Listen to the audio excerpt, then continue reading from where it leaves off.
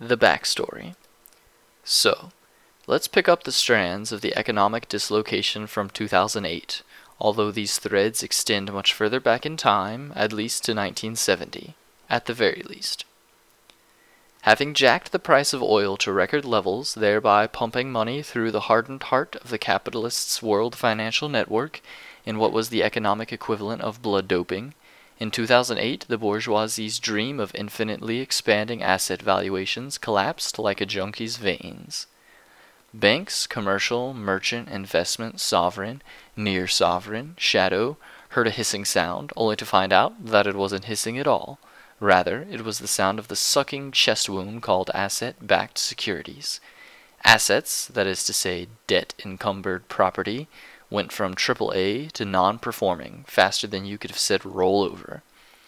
In the dog's repertoire, that is their dog life, the bourgeoisie had lost the ability to do the most fundamental trick, roll over. All they could do, for the moment, was sit up and beg, which they did.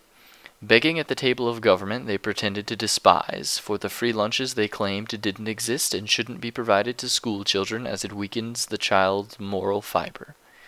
Refreshed, restored, reinvigorated by the fruits of other people's labor, the bourgeoisie didn't exactly bite the hand that fed them, but steered that hand that was feeding them into the pockets of the workers everywhere, to drive down wages, to impose tiered wage structures, to shut down entire industries in order to restart them free of pension and medical care obligations, to expel workers from production, to reduce funding for anything remotely resembling the general as opposed to their particular welfare, while they themselves slurped at the subsidized nipple on their negative interest rate bottle. The recovery itself has been A, the slowest, and B, the shallowest of the post-World War II era, purchased with a real decline in living standards and life expectancy, with a real deterioration in the general welfare, reducing, for example, the number of primary and secondary school teachers by 9% over 10 years, with real declines in labor force participation rates. Now, capital has no life outside its ability to command the labor of others. The means of production capital accumulates as private property sustain its value only to the degree that value is expanded. It's all about what have you done for me lately, with lately being right now, and the answer always being not enough. Capital, without accumulation, without expansion, finds itself valueless, forfeit. Capitalist property, absent the recapitalization of surplus value, becomes moribund, and the productive apparatus becomes a target for destruction. The general law of accumulation is that the more capital accumulates, the more intense the exploitation of labor power, then the greater the mass of labor value accumulated as machinery that is animated by the relatively reduced portion of living labor. The more capital exchanges itself with living labor, the less of itself capital actually exchanges. Under these conditions, not just of its own making, but of its own existence, the mechanism of accumulation breaks down. Capital imagines itself as always and ever a system for the meeting of equals in the market, or rather a meeting of those made equal by the markets. Exchange is supposed to embody the rational, and the rationality of the system. It's all sorted in the buying and the selling. Imbalances are balanced. Puts meets calls, bids are offers, the market embodies the reason of capital, as profit precipitates out of the swirl of positions and counterpositions taken in the markets. This makes exchange both the stage and the theater, where capital's multiple melodramas work themselves out or in. The networks of exchange are the most sensitive to disruption, interruption of this precipitation process. So, as the mechanism of accumulation staggers under the weight of its own overgrowth, its own overproduction, the established networks, conditions, terms, pacts, agreements, treaties, slow. Exchange loses its reason.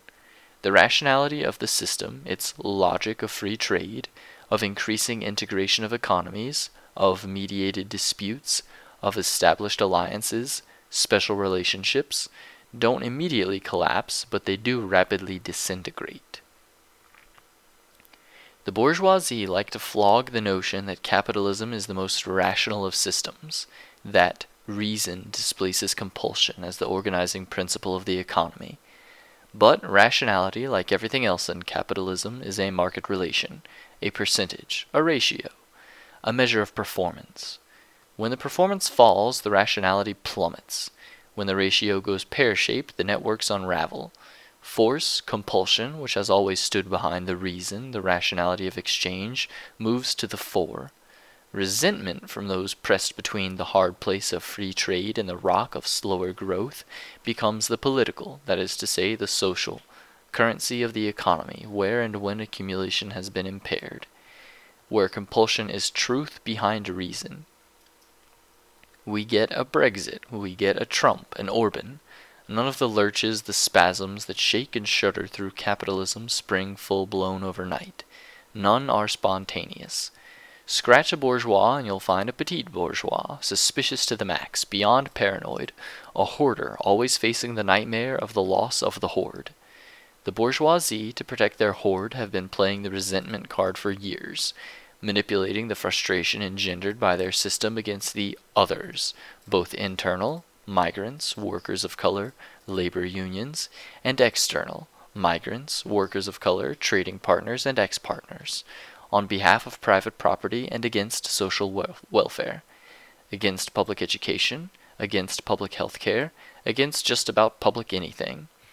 And the brothers Koch, those Murdochs, Rupert, those Mercers and Breitbarts, that whole posse of crackpot John Birch libertarian assault rifle loving Confederate battle flag waving patio fascists think they actually can control the unreason, the compulsion necessary to the preservation of capital.